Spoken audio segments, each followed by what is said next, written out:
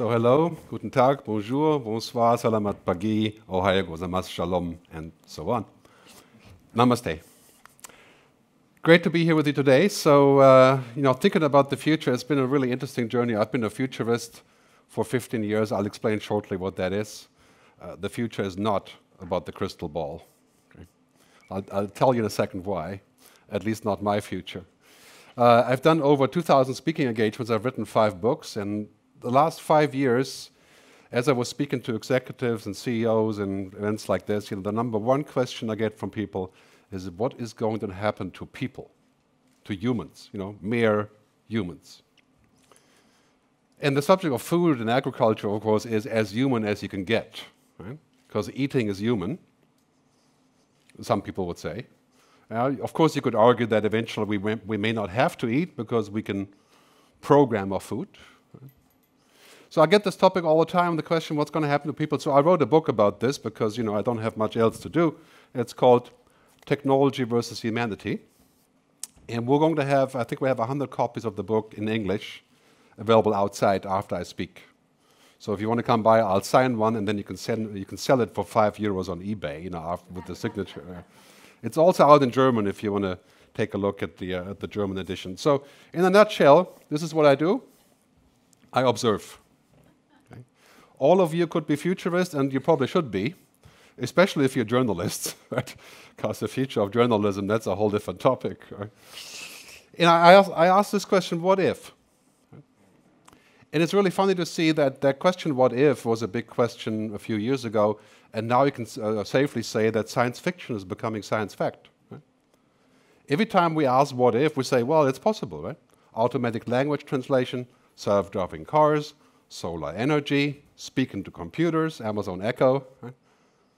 It's happening. Okay? So it's really important when you look at the future not to look in the same direction as before. And that's really an issue in agriculture and farming and this whole industry, right? We have to look into a direction where basically we're looking into a new world and into a completely connected world.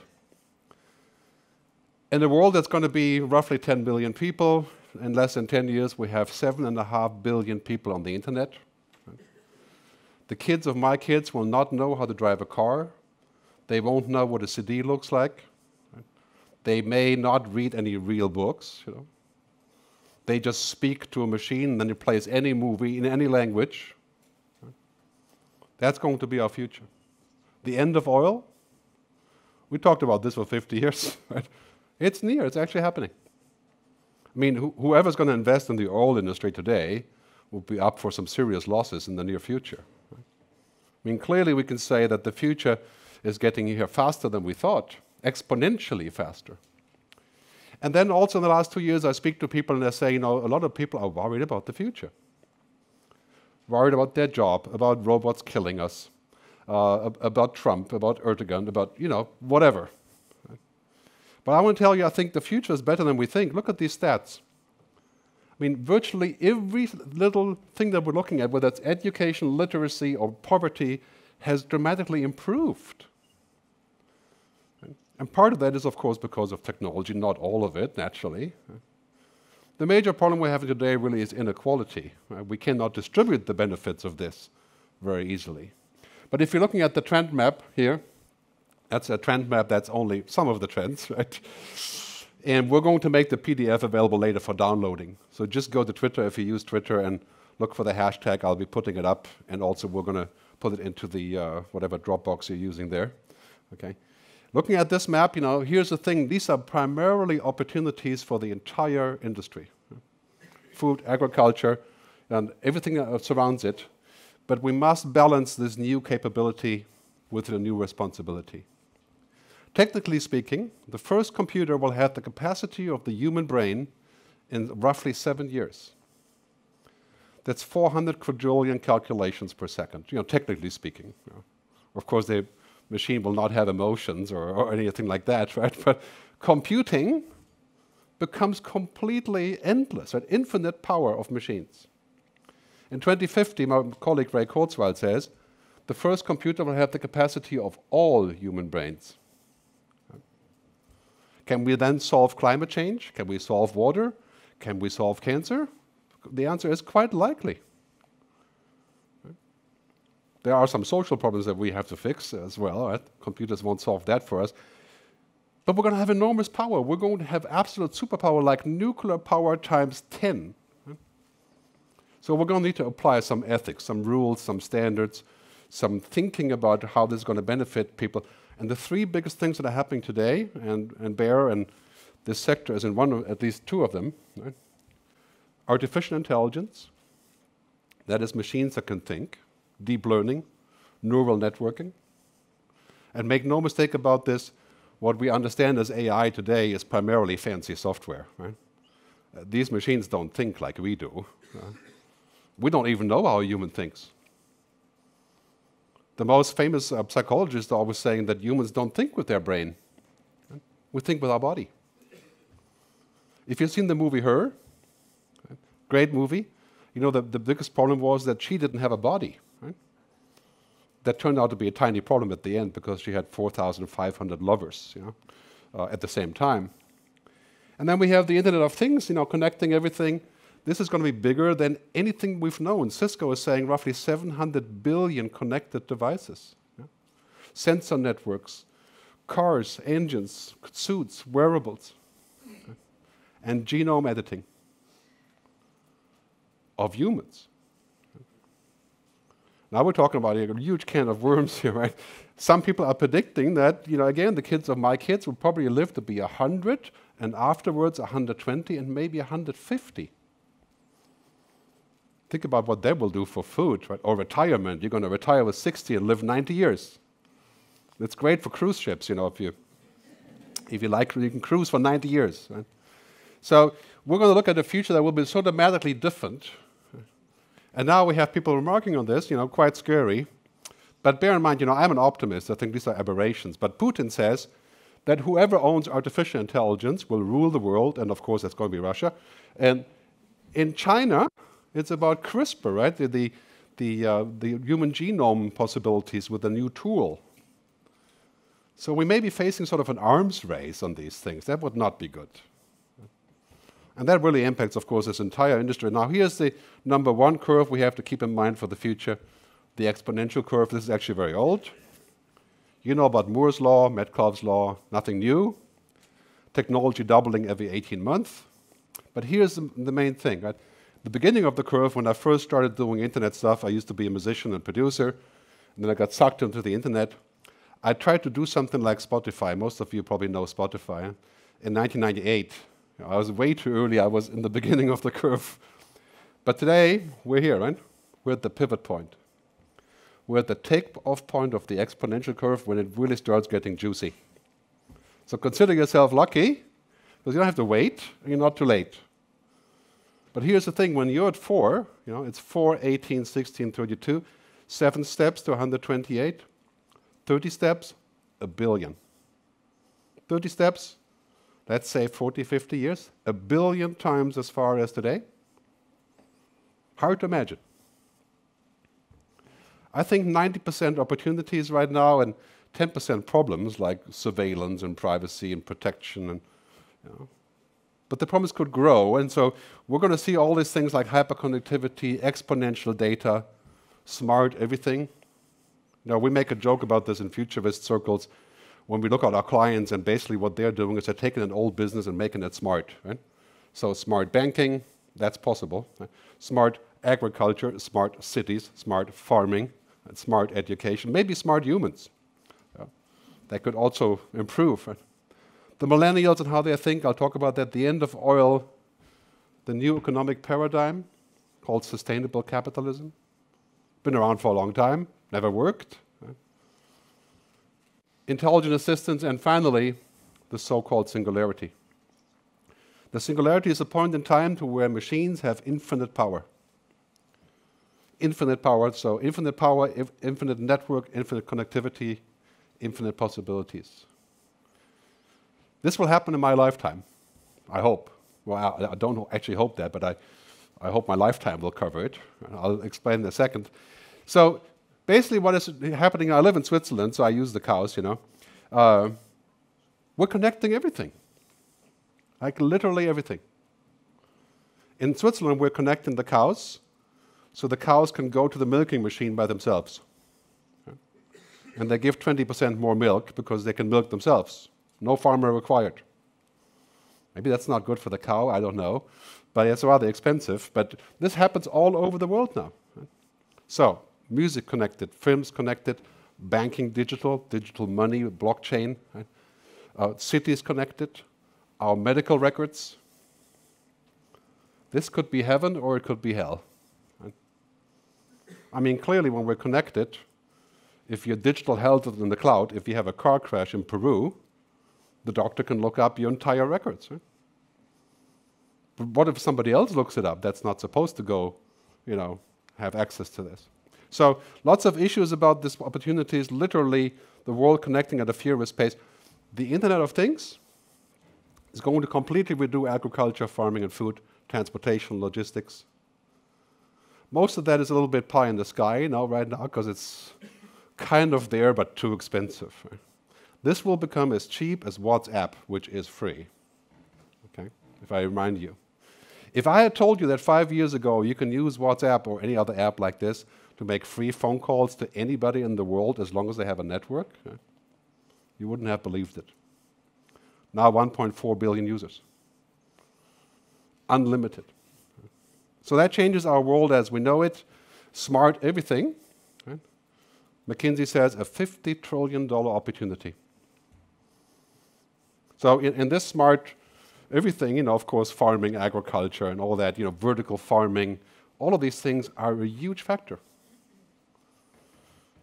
But it's not just a money factor, it's all huge societal changes. Work, education, how we eat, what we eat, who we trust, what we vote, right? Manipulation through social media. Lots of great possibilities, but also some things are not so good. And Mark Andreessen, venture capitalist, used to say, software is eating the world. It's a good fit with this conference. I'm talking about food and eating, but Mark is a very smart guy, and it actually happened, right? Everything that we know has been eaten. E-commerce, banking, cars, right? Transportation have become digital. Banking is about to become digital, and food. That's quite good, but we should make sure that software is not going to be cheating the world. In other words, doing things that we think are so, but they're actually not. They're just technology. They're actually not doing what they're supposed to do. That's a huge debate with food, right? Maybe we have a similar scenario here, where we have the Facebook syndrome, right? Allegedly manipulating American elections. That is rather dangerous, I would say. Or we could have technology that replaces us. So we can't even do any more dating without an app, right? Without the app, you don't get a date. Right? I mean, that's pathetic, isn't it? When you think about it. It's probably useful. I wouldn't know because, I'll leave that to you. But, mind-boggling what's happening here. And this is really what's happening on a broad stroke. We have the same cards that we always had. We don't grow exponentially. Humans are not exponential. We're just going to be linear. Right? Values, ethics, morals, beliefs, humanity at the widest, and then technology is every week another card. Right? How do we keep up? Again, I would submit to you that this is 90% good. It's extremely powerful, but with every power, we're going to need some framework for the power. Right? And this is a very important issue, because all of a sudden, you could safely say, Facebook is a medium, and Mark always says, well, we're not a medium. Right? Facebook is the biggest media company in the world that says they're not media, because they don't want to be responsible. So there's something that we have to learn from this. I think, if we're looking at this world, it's quite safe to say business as usual is dead or dying. I come from the music business, right? That business is dead. Selling records? You don't sell records. You have a playlist on Spotify. I mean, if you buy a CD now and give it to your kids for Christmas, they call a therapist. Huh? I mean, you've gone way beyond belief. So the market cap of Tesla is now more than the market cap of General Motors. Right? And autonomous cars are taking off. Electric cars are going mainstream. If you make clutches, like all southern Germany makes clutches for cars, there's 2,000 parts in a regular car, in the clutch and the transmission. Electric car has 22 parts, not 2,000. You're toast. Your clutches are not going to be needed, except for bulldozers and those kind of things. Right? So you have to think about what that means. We're going to start speaking to machines. That's already happening. I think if you live in Asia, you know what I'm talking about. It's quite normal there already. Speaking to machines like Siri, Cortana, Facebook M, and of course Alexa and all the Amazon Echo and Google Home. And here's an example. Alexa, dim the lights. Alexa, play Happy Birthday. Happy birthday, friend. So you can make friends with your dog in an entirely different way. But I think they sold 15 million units already. And now the first companies are making Alexa applications. They're called Skills. Banks, insurance companies. Very soon, Bayer will probably make one, or probably already has one, to where you can just speak to the app and say, hey, show me the status of the current crop. And we'll play a video, and then you can talk to the crop, I suppose. But we have this total convergence of online and offline. There will be no such thing as online or offline, right? Offline will be a luxury, well, you could say. Yeah. There's the first hotels in Switzerland that are selling their rooms in a special part of the hotel where you are guaranteed not to connect to the internet, right, to have peace and quiet. I mean, Amazon buying Whole Foods, you followed that? Complete convergence. I mean, Amazon, completely different beast than Whole Foods, and all of a sudden they become the same thing. So don't think for a minute that digital and cyberspace and those are different places. That is the new normal. There's no such thing. There's no differentiation between those two. We're going through this wave of change that we've seen everywhere else: music, media, advertising, marketing, car industry, banking. Food is next. Complete disruption of the global food ecosystem. Production, growing, distribution, right? All the things that we're seeing, not just to feed people, but also because technology makes it possible. I mean, one unit of vertical farming in a place in Eastern Europe, right, for example, could feed the entire city. But, it's kind of expensive right now. So that we need to fix. But, I mean, we're seeing mind-boggling changes here. Science fiction becoming science fact, just like Star Trek. Remember the scene in Star Trek where you had the tricorder here, right? And you would just hold it up to a person, it would be healed. Right? Well, you're probably too young for Star Trek. But now this is what we have here, right? Here's a startup that grows meat and tanks. I tried it. I have to say, it's really great for sausages and burgers, and it's hard to make a steak with this, but this is actually beef, right? It's the cells. It's animal. It's not, tofu or something. It's not plants. Problem is, 1 kilo of this meat, $2,500. Do you know where this is going? Right? 5 years, 1 kilo, 25 cents. It's possible. Would you eat it? Well, it is meat after all, right? It looks like this. Is that a solution? Maybe it's part of a solution. Scientists making meat. It sounds like science fiction. Definitely is not. I mean, this is entirely, it's just too expensive. That is a factor, of course, when you're trying to feed billions of people. But I think it's safe to say humanity will change more in the next 20 years than the previous 300 years. And this is not an overstatement. Industrial Revolution, World War II. What we have now is like 50 of those things. The Internet of Things, connectivity, language translation, robots, flying to other places in the universe. I mean, desalination, artificial meat. You could say, oh my God, that's going to be terrible. I don't think so. I think if we find a clever way of using this and use a wise approach, I think the future could be great. And we have to do this, when we connect everything, we have to do this. We have to put the human back inside. We have to think about what that means. For example, we may have to keep people in the company even though they are inefficient. Right? I mean, you'd laugh, of course. The ultimate goal of a technological society is to fire everyone, right? Because we're basically useless. I mean, a telecom company, 80% of people work on fixing the network. Is that creative work? It could be, but a robot and a drone and AI could do it. Right? So we're heading into a future where that is becoming a lot more important, which also means redistributing the benefit of technology, what I call the mega shifts. And you can read more in my book and also on megashifts.com. But it's not just digitization. I mean, in farming and agriculture, we're looking at things becoming smart, the use of robots, the use of data.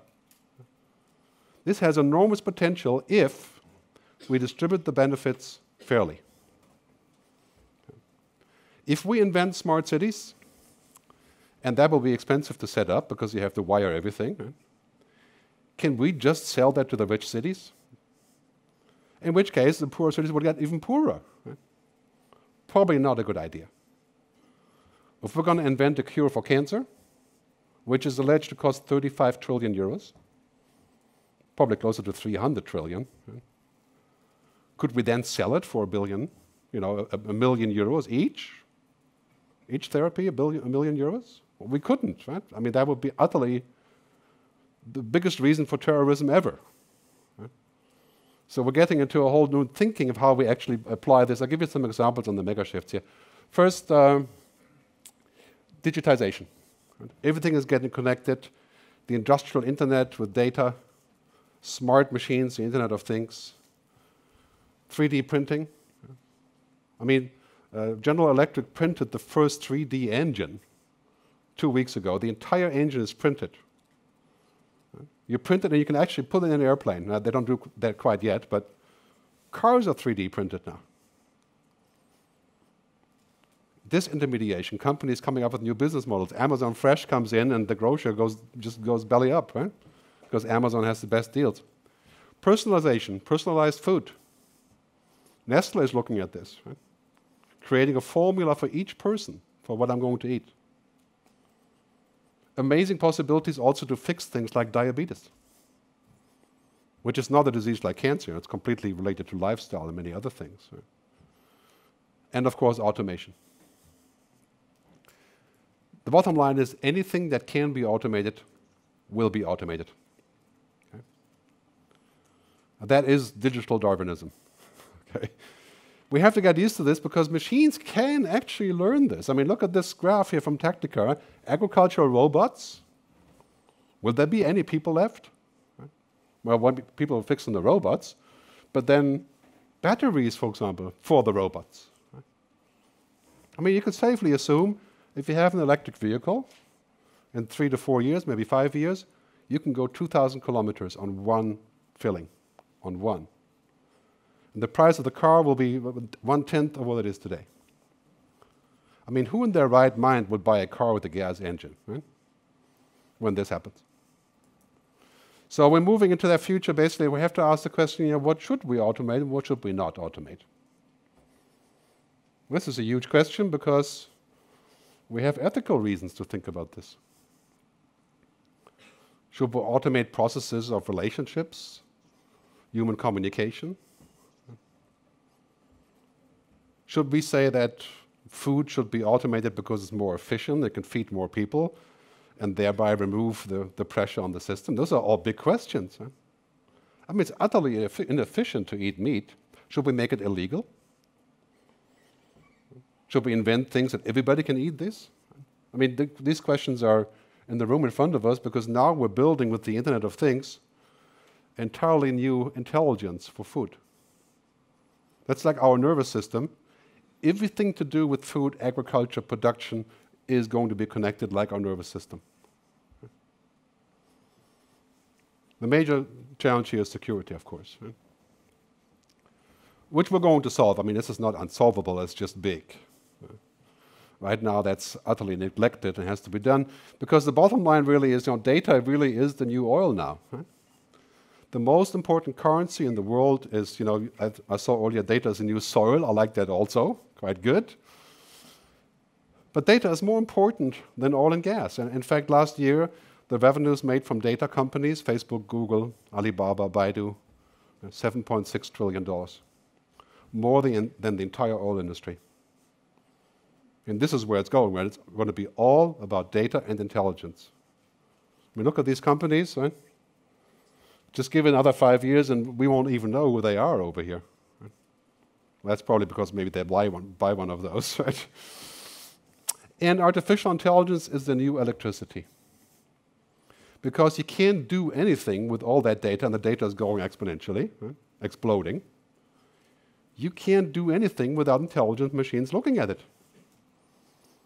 I mean, if you're a doctor in a hospital, 4,200 new oncology reports a week, you're lucky to read one. Let the machine read the whole thing and tell you the most important things. Right? I mean, that's going to be really important to be intelligent. Right? And who are those intelligent companies? These are the companies that change the world. Right? These are the companies that come from digital background. Half Chinese, half American. We don't even figure in here. Right? I mean, they have many German and Swiss people working there, right? But basically American Chinese. And that is, a lot of innovation in agriculture and food will come from these guys. I mean, these are the new players that are going to look at every single possibility for what's called the platform economy. So I'll come to the second part of this, which is about humans. Right? The convergence of man and machine is not decades away, it's years away. Right? The possibility of connecting our brain to the internet, right? As crazy as it sounds. Right? I mean, we already have these, so these are essentially our external brains. Right? This is my second brain. Right? My money is in here, my music is in here, my phone numbers. Do you remember the phone numbers of your loved ones without this? Yeah, it'd be difficult. Can't find your way around the city, you use this. Right? And that brain is going to be 1 million times as powerful. And think about all the things that we can do there. I like to say the singularity, which is the point in time where machines are more powerful than us, is going to happen in my lifetime. You see this curve? Right now we're here. The machine can compete with a mouse. Right? But it's growing so exponentially, you can say, well, it's quite clear it's going to happen. And we should be happy about that, I think, to a certain degree, because we can do unprecedented things. Right? But that's not going to happen without us keeping a good eye on it. Right? No, we can't just let it run wild. The biggest danger is not that the machines will kill us, but that we become too much like them. That we think of our customers as a machine, we think of food as a machine, we think of politics as a machine. Right? We take away all of the human components because the machine does it better. Well, that clearly won't work. Right? Because you know what happens when you automate everything? What happens? You become a commodity. That's what happened to journalism. Right? So the future of journalism is to put the human back inside. Right? And do what the machines can't do, which isn't much. You know, the machines can do a lot of stuff, but they're not human. Right? They don't think. So very important, I think, in this future, we have to realize, especially in this business, right? We're looking at this future and we are here. If you have kids, you got to think about this. Right? The good news for our kids is they don't have to compete with machines anymore. I mean, when I went to school, we were essentially taught to be robots. You know, no emotions, no creativity, no imagination, no conflict, no questioning. Today is all about that. So the bottom line is, we have to think about this. Technology is morally neutral until we use it. And what does it mean for us? I mean, basically, we may need something like this. In my book, I call this a digital ethics council. We have to decide what we want. Who do we want to be? What and how are we going to eat in the future? I mean, this is a difficult question because basically we can do anything. It's a limitless choice of things. So in this world, where man and machine are converging, it's no longer the question if technology can do something, but why. And this is the question I submit to you. in this business. If you're thinking about this, I mean, you're mostly from the media, but let's think about this for a second. Why are we doing this? What is the purpose? What is the purpose of life? Well, simple question to answer, I suppose, right? Well, happiness, right? Human happiness. What is the purpose of business? Customer happiness. Right? So we have to think about what does it actually do for us? Where are we going with this? And here's the challenge, right? It's really quite straightforward. Technology has no ethics. And it shouldn't. Why would you expect the machine to care about human ethics? I mean, humans are utterly complicated, right? They're inefficient. They have to take a break. They make up stuff. They lie.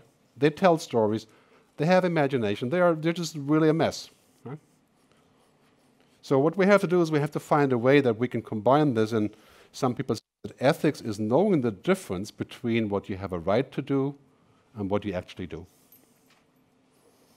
I think in this business is going to be extremely important. Right?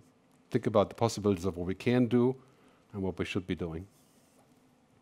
Google was just fined $2.6 billion euros by the EU Commission for a 7-year-old activity of unfair behavior.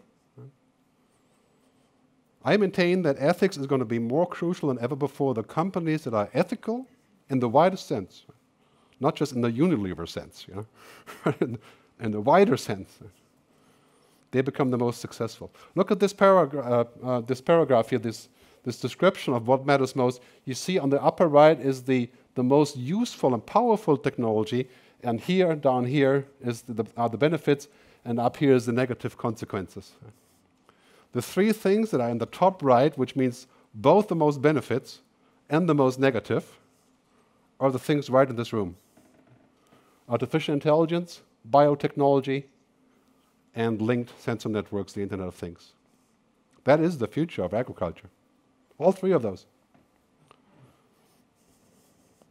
It's very high possibilities and very high problems. Right? We have to find a way forward to make that work. We have an ethical imperative to harness the power of technology. And I think this is the quest right before us as we're reinventing the food ecosystem. And this is a gigantic opportunity. Because we can do it, we have to make the right decisions. The millennials are driving this change. Years ago, I think 30 years ago, somebody coined this term, people, planet, profit, right? And now we're actually getting to that. The millennials, the kids, between 23, 22, and 32, right? This is the most important question for them. Are you going to consider all three things? I think for the future of Bayer and the possible new company that comes out of this, right? We're looking at this whole paradigm as, moving from the egonomy, from ego to eco. I started writing a book on this, but somebody beat me to it. But huge shift. Part of that is that oil is dead, right? I mean, we have plenty of oil to take out more and more and more, right? There's lots of oil there. But economically speaking, we're going to have cheaper renewable energy, that's mostly solar and others, right? That will beat oil hands down economically. So anybody investing another dime into oil is making a bad decision. By the time Trump's pipeline is built, nobody's going to want to buy the gas that is in it. Right? And here's what millennials think. Some of them are in the room. Right? Number one theme is climate change. We saw this morning, right? The destruction of nature. That is the number one goal. If you want to be liked as a company or as a person, it's quite clear, right? Inequality, let's forget the conflicts for a second. Not much we can do about that right now, but inequality. India already made the move. Volvo said they're going to stop making cars with gas engines in 10 years. So if you have a nice BMW today, sell it quickly. Right? It will be utterly useless in just a few years. So as a bottom line, the future is no longer an extension of the past. In other words, what made it work in the past is good, and we can learn from that, but the future is, because technology makes it possible, may be utterly different. 68% of Apple's revenue is the iPhone. Didn't exist 8 years ago. In 8 years, maybe 60% of Apple's revenue will be health and medical. That's quite a challenge, is to reinvent like this all the time. So for us, it means this, and then we have some questions. Anything that can be digitized or automated will be. Anything.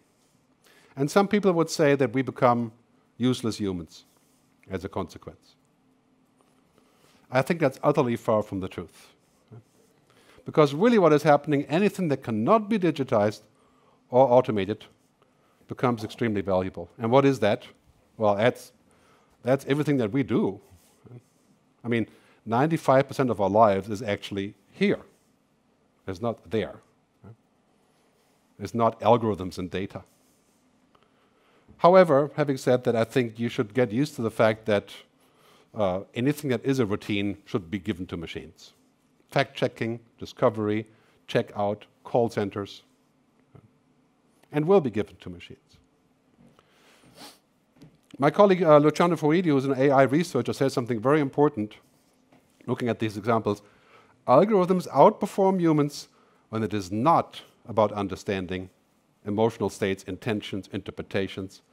In other words, when it's important, it's about people. That's why I'm fine with the algorithms. We should control them, of course. And I also think we're going to invent new jobs. I mean, if you're looking at this chart from the World Economic Forum, it's quite obvious, 2015, morphing over to 2020.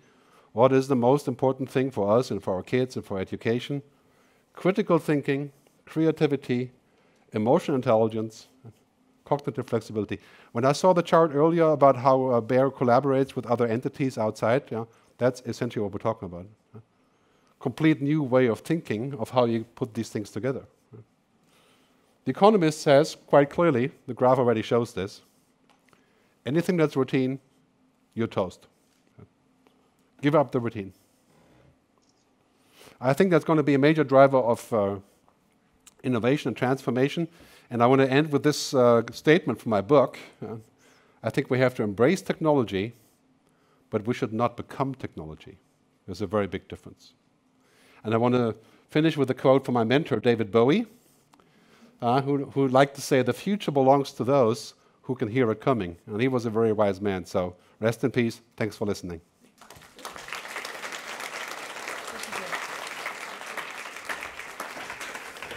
Thank you, Gert. We have about 5 minutes for some questions. And if anybody has a question, if you raise your hand, and somebody will come with a microphone to you.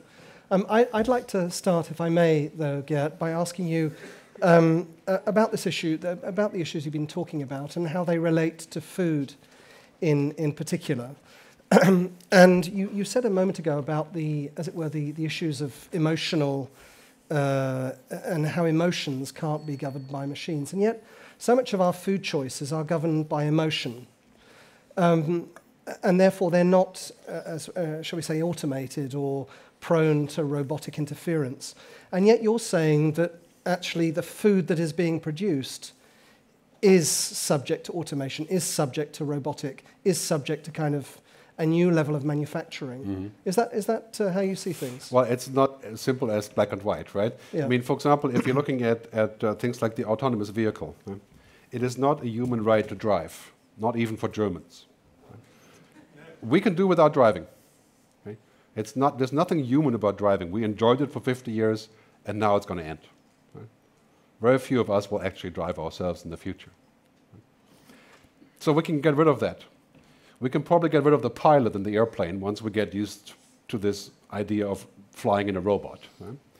But then there's human things we shouldn't get rid of just because we can. Right? For example, we say, well, food is really just a nuisance. We just need to have nourishment, so we just take the nourishment, and food is basically that, right? Like astronauts do. That's probably not a good idea. And then should we make other choices that make things very optimized and very efficient, but kind of dehumanized? So we have to always find a balance between those two things.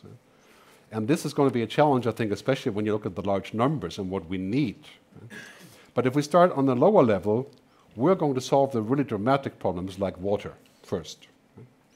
So desalination of water is going to become widely available because technology makes it possible, and it's going to basically have abundant water for us.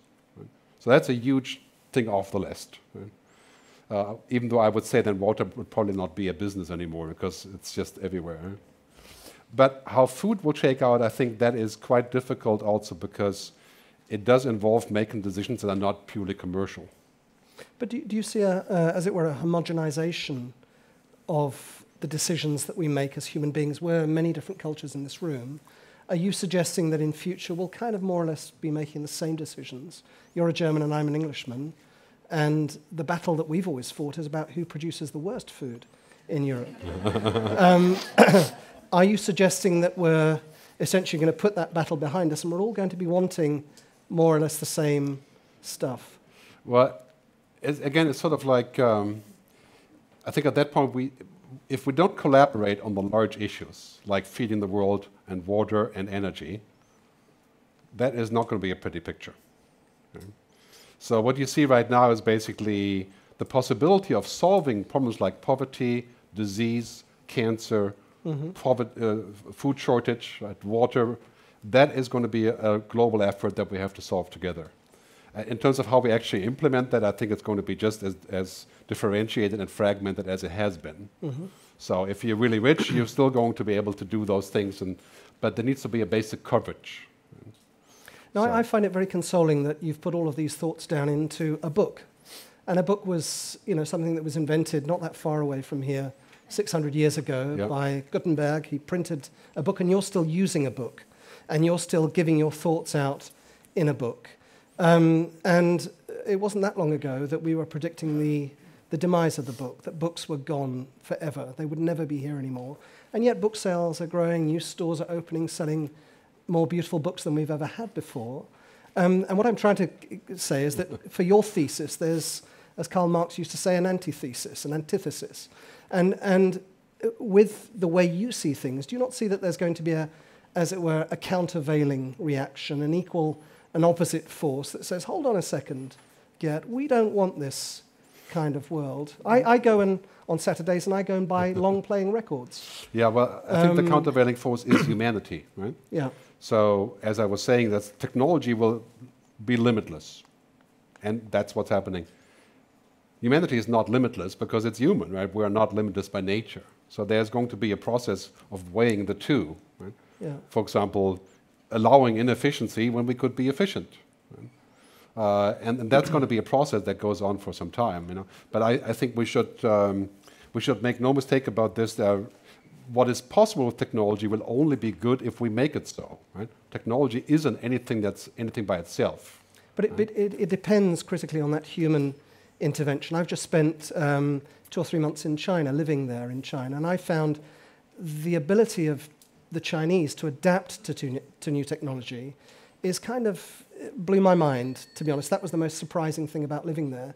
And then I come back to Germany, where Germany, the adaptability of a German to new technology is kind of anathema. It's the complete opposite of the way things work in Germany. Should come to Switzerland. In China. In Switzerland. Now, do you see that in this mass of 10 billion people that we have, that there are going to be, as it were, certain societies or certain human beings who are more adaptable to this, as it were, this change that's coming, and as a result that they'll be, in a sense, in the driving seat of this driverless car when the time comes? Yeah, that could. Well, I think for us in Europe, it's a huge challenge, but we're learning quickly now. I mean, look at the car companies. Right? I mean, they're learning very quickly to become digital, and it's possible even for German car companies. There was a very interesting article in the Financial Times this week about just that. Yeah, so I think really what is happening, of course, we have the American way of life, which is, you go forward into the West and you invent everything, right? Mm-hmm. And then we have the more Chinese way where that's also happening, but the state is doing it, right, rather than the capitalists, right? And then we have us in Europe, and we're very we're collective and humanist, and we're thinking, and I think that's a good position to be in if we can learn a little bit about how to annex some of the other ideas, if we can find a middle way. Because I think ultimately a society that's not human is not worth living in, so even if it makes money. As Confucius probably said, I don't know if he did, but it's almost to be European with Chinese characteristics is what you're saying. Yeah, possibly. Maybe a little bit of America thrown in. Okay. All right. Any questions before we close? Yes, the gentleman here in the check shirt. If you could tell us your name, where you're from, and stand up so we can all see you. Thank you. Yes, hello, Tom Allen-Stevens, Crop Production Magazine, UK. My question to you, it's kind of related to a question I've already asked, actually. We have a very strong regulatory environment in Europe, which is, you could say, killing innovation. You talked about a digital ethics council. If there was a digital ethics council, would it not kill the innovation you've just been talking about? You could reverse this and say, if we didn't have it, would it just kill us? You know, I think there's a certain amount of... The past has shown that sometimes this is a huge pain to have bodies like this, right? And sometimes it's the only way that we get to live. For example, the Nuclear Non-Proliferation Treaty has been successful, apart from people trying, like North Korea and Iran, but we hadn't had another nuclear incident. So there's an argument for saying that once we have this enormous power, like genetic engineering and artificial intelligence, we'll need to come to a common ground as to who does what and why, and who's mission control, basically. And that is not going to be easy, but I think it's unavoidable. I remember a scene in that film, the Spider-Man movie, where I think it's his grandfather is dying, and Peter Parker, who becomes Spider-Man, is looking over at him, and his grandfather looks up and says, "Peter, with great power comes great responsibility."